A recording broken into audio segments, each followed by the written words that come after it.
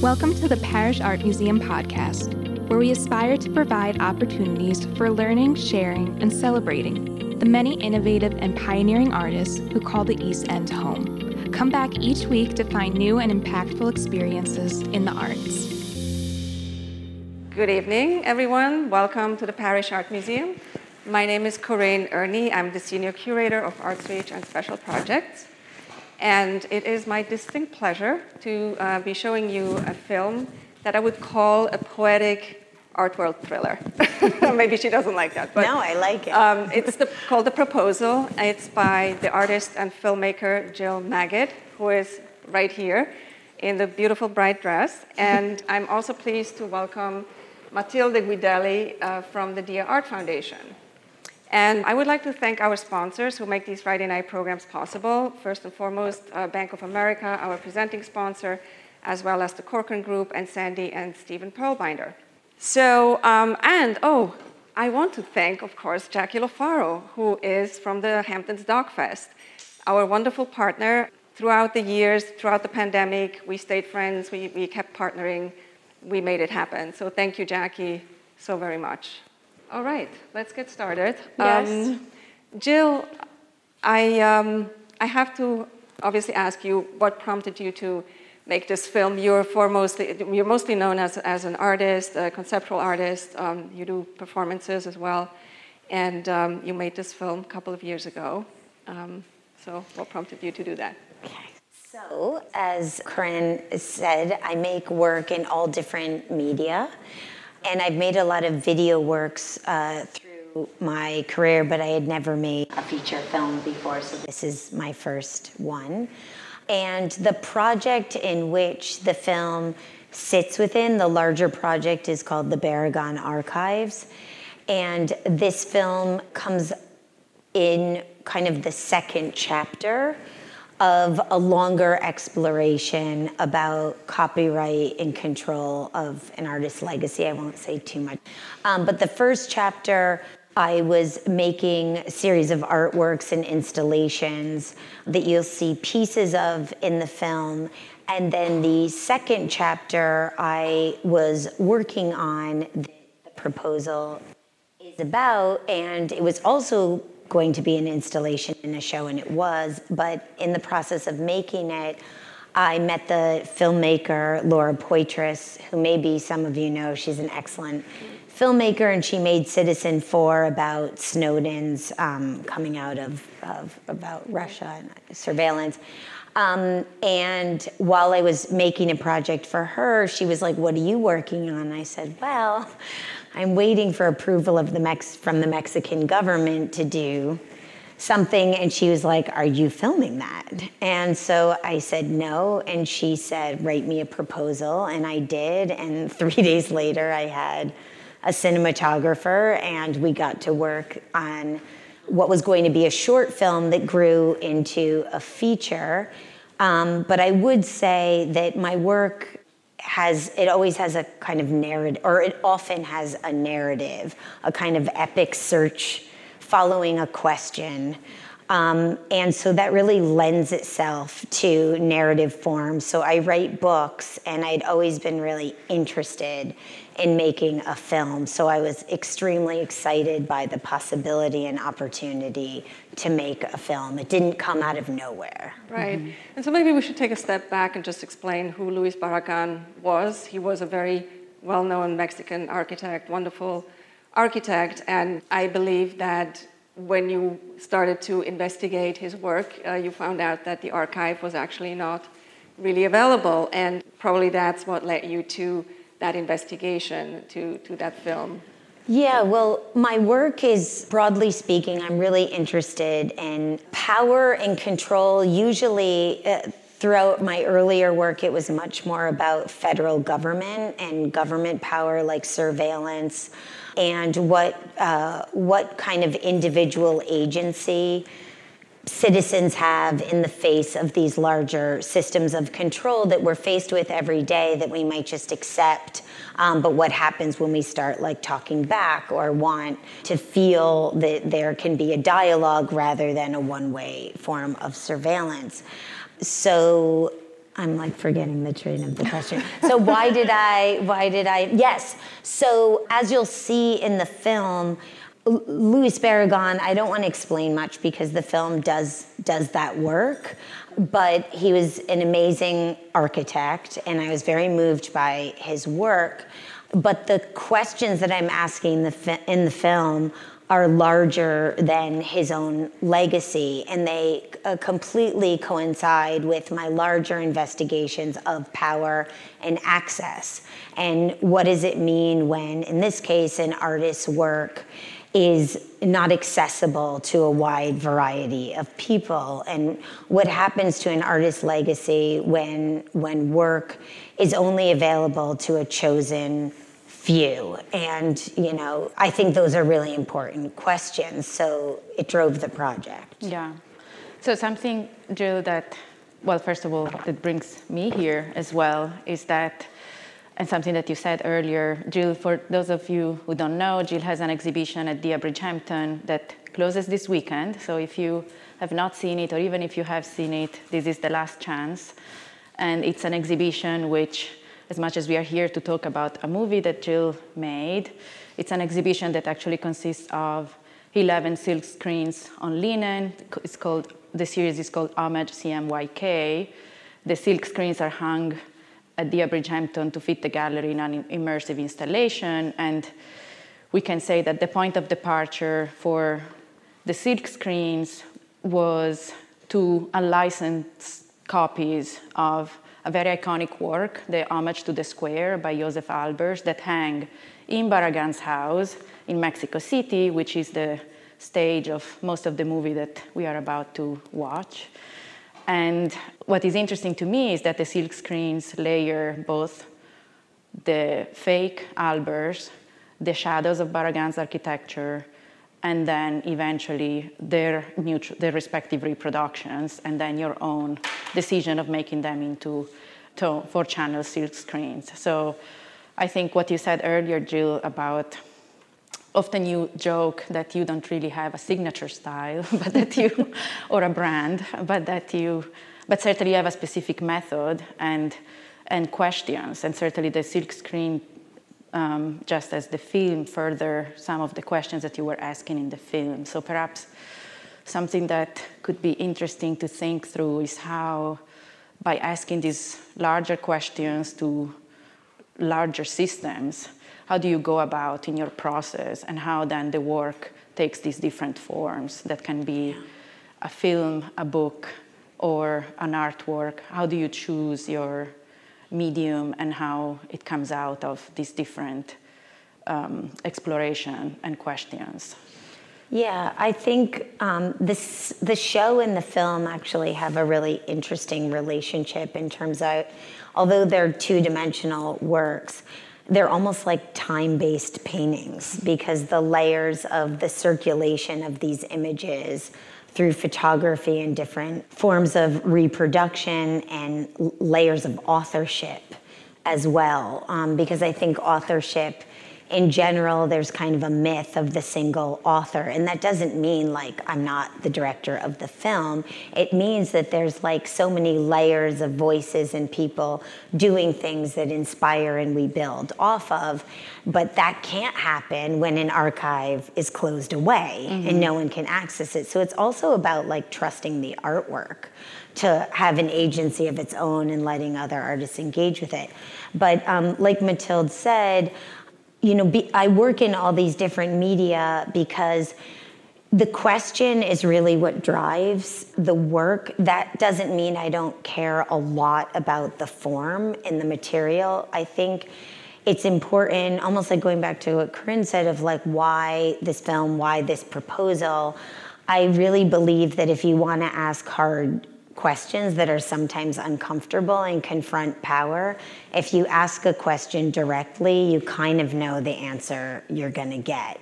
But if you come from a totally obtuse angle and you turn it slightly upside down and you ask the question that way, maybe suddenly people will hear it in another way. And so I really think about the different forms I use and the different audience. So for me, it was really important that the film is not like an art film that goes in a gallery, but it really occupied the space of cinema, and it had like a very specific kind of movement through time, whereas the show at Dia Bridgehampton, it's kind of like you see time all at once, you know? And if hopefully you get a chance to see it, it sort of moves from night to day in a way. And so I just think it's really exciting to use different materials to create different feelings and different experiences and ask sometimes the same question, just in a really different way.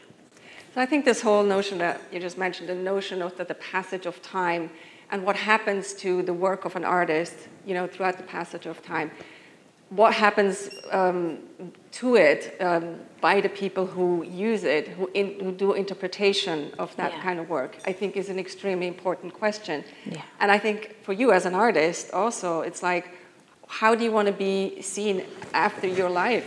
You know, totally. How do you want to be remembered? How do you want your material to be used? And can it be bought up? You know, can it be a transactional thing where as someone buys it up, and which, as you will see in this film, in the extreme case, kind of lock it down and make it inaccessible out of fear, so to speak, that something wrong might happen.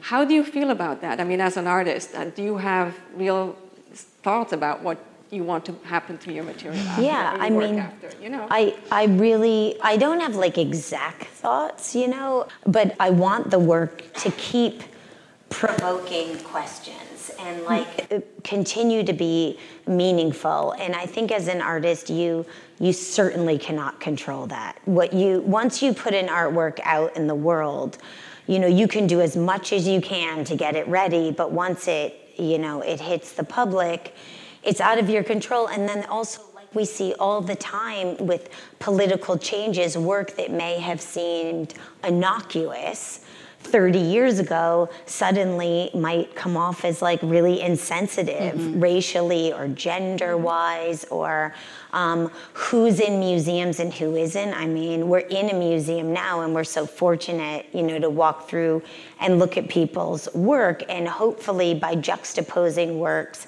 next to each other, including works, having a more diverse way of viewing it and thinking through, the work can stay alive. But that's what I meant about having to trust the work, you know? So I don't always control how the work is. This piece is provocative. Like, some people got mad, you know? I could see that. Yeah, and some people get mad, but you know what? Like, I think that I really believe that art can ask questions in ways that like wouldn't work in another, like a journalist couldn't ask the questions in the same way, because it's kind of like you're leading the witness or something, you know. But as an artist, like, I believe that we should be able to ask questions, and that if they provoke a debate, as long as it's a good debate, you know what I mean? I do think there's like provocative for provocative's sake, and I'm not interested in that. I'm interested in like a really good dialogue, and even learning myself from it. It's not like I start a piece and I know the answer. I start a piece because I have the question. But sometimes, all of a sudden, you know, one can say that, well, there are many questions that we can ask, and it's tricky to navigate how to ask the questions, given that we still have to watch the movie together. Right. But one thing that for sure comes to mind is that it's not that you found answers, but definitely you found ways of represent Barragan, in spite of the fact that the right to its image, then the image of his architecture, and as well as his own image, is right now under exclusive control. So there are many questions that come to mind, and now I kind of lost my train of thought. But I guess the question is, there is this fine line that I think you illuminate by asking a question of what it means for an artist's legacy to be owned by a private corporation. Somehow there are ways in which these two works, the work at Dia and the film that we're about to watch, propose alternative ways to think about ownership that can be relationship rather than ownership, for instance. So bringing up the friendship between Albers and Barragan, or the mutual respect that existed between these two, giants of modernism, and that allowed you, in a way, to insert yourself into representing Barragan through, as you said, oblique ways, but also to bring attention to the fine line that runs between, protection and stewardship, which is what is also the mission not only of the Barragan archives, but also museums. And Corinne and my job somehow is that, stewarding the work of artists, but at the same time bringing up the question of the fine line that runs between stewardship and protection and care versus exclusive control. Yeah, and I don't think it's, these are very complicated questions, and I don't think like one size fits all in any situation. I think, and that's why I guess I wouldn't be a lawyer, or, because you do need to kind of write something that is one size fits all, right? So I think it's, I don't take on that responsibility. It's more about, I think care is a really beautiful way to put it, because hopefully the feeling is that you are trying to care for the work. And so how do you care for the work, but also let the work live, right? And trust the work, that like various interpretations don't go necessarily canceling one another out, but like offer different interpretations and letting the work do that. And so when I saw that the show at Dia is based off these two fake Albers, that they're not even real Albers, they're just... That we will see in the film. Yeah, you see them in the film, and everyone thinks that they're real Albers, but they're not. They're not even exactly square, like I measured them. But Albers and Barragan totally knew that they were fake. Barragan bought them for $2 at a strip mall. But Albers understood that Barragan earnestly respected Albers's work, and he didn't, for him, and you see, I don't want to give too much, I'm saying this is in the film, but basically, like, Barragan loved the work, felt connected to it, and didn't feel the need to have the original. He just wanted a reference to it to remind him of that work, and Albers understood that, and I found that to be this really beautiful foil that it's not one or the other, like you buy it and so you have control, or you do this. Like there's a lot of gray space in between that's really amazing, like that kind of relationship. Right, and I think that brings us also back to, that question, what happens to your artwork, what in terms of interpretation. Yeah. Anyone can do whatever they want, basically, once, it's out there. And I think that is what is so fascinating in this case, is that somebody really wanted to lock away any of these possibilities, which are also creative possibilities. And I'm also interested in, maybe to conclude this, but why did you choose the format of a film and at the same time performance? I think the proposal is kind of it's a performance, it's a provocative performance, and then in the format of a film, ultimately. And do you think that you were able to achieve what you wanted with? Yeah. I think it's also about audience, that you can experience the proposal installation, and in that case, although I made the show in a way that you move through the space, unlike in an installation, you can't control the movement of the viewer. You can't say, I want you to look at this piece for 5 minutes, and then I want you to turn left and look at this piece. But a film, unless you don't like it and you want to leave, it's 83 minutes, and as the director, I'm controlling the speed in which things are revealed, information is dropped. It's just a very different experience, and it asks some of the same questions as the artwork, but not exactly the same, because the sculptures take over. You can make a sculpture with something in mind, but once it's a material and you walk away, it does something else. And that's why I love making sculpture, because I can do all the drawings, but then you walk away and you're like, oh, I didn't realize that kind of wood with next to that other softer object will set off different emotions, whereas in the film, it's like the way the work is shot, the voice, it just works on these different levels. And so I really believed it could work as a film. There were definitely times along the way that I was scared that it wouldn't, but I think that's the creative process. You kind of struggle with it until it gets to a point where you're like, yes, that's right. And in retrospect, with the reactions to the film, do you feel like it was the right decision? Well, I think it's brought up a hell of a lot of debate. And so that I really like, but I will say that there's been a lot of feedback of it as a piece of cinema. So I've given a lot of talk, like it's had a long festival run. It played for 6 weeks at IFC. It distributed all over the United States and Canada and played in Europe. And I really care about it as cinema.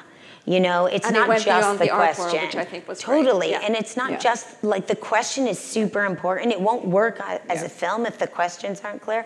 But like I wanted to direct a good piece of cinema, and so that I feel extremely fortunate for having the opportunity to do. And you can decide as the audience if it worked or not. Do you want to? I think we can. Beautiful way of concluding. Absolutely. So thank you for screening it. Thanks for all being here. Thank you, Jackie. Thank you, Matilda. Thank you, you. Jackie. Thank you for coming.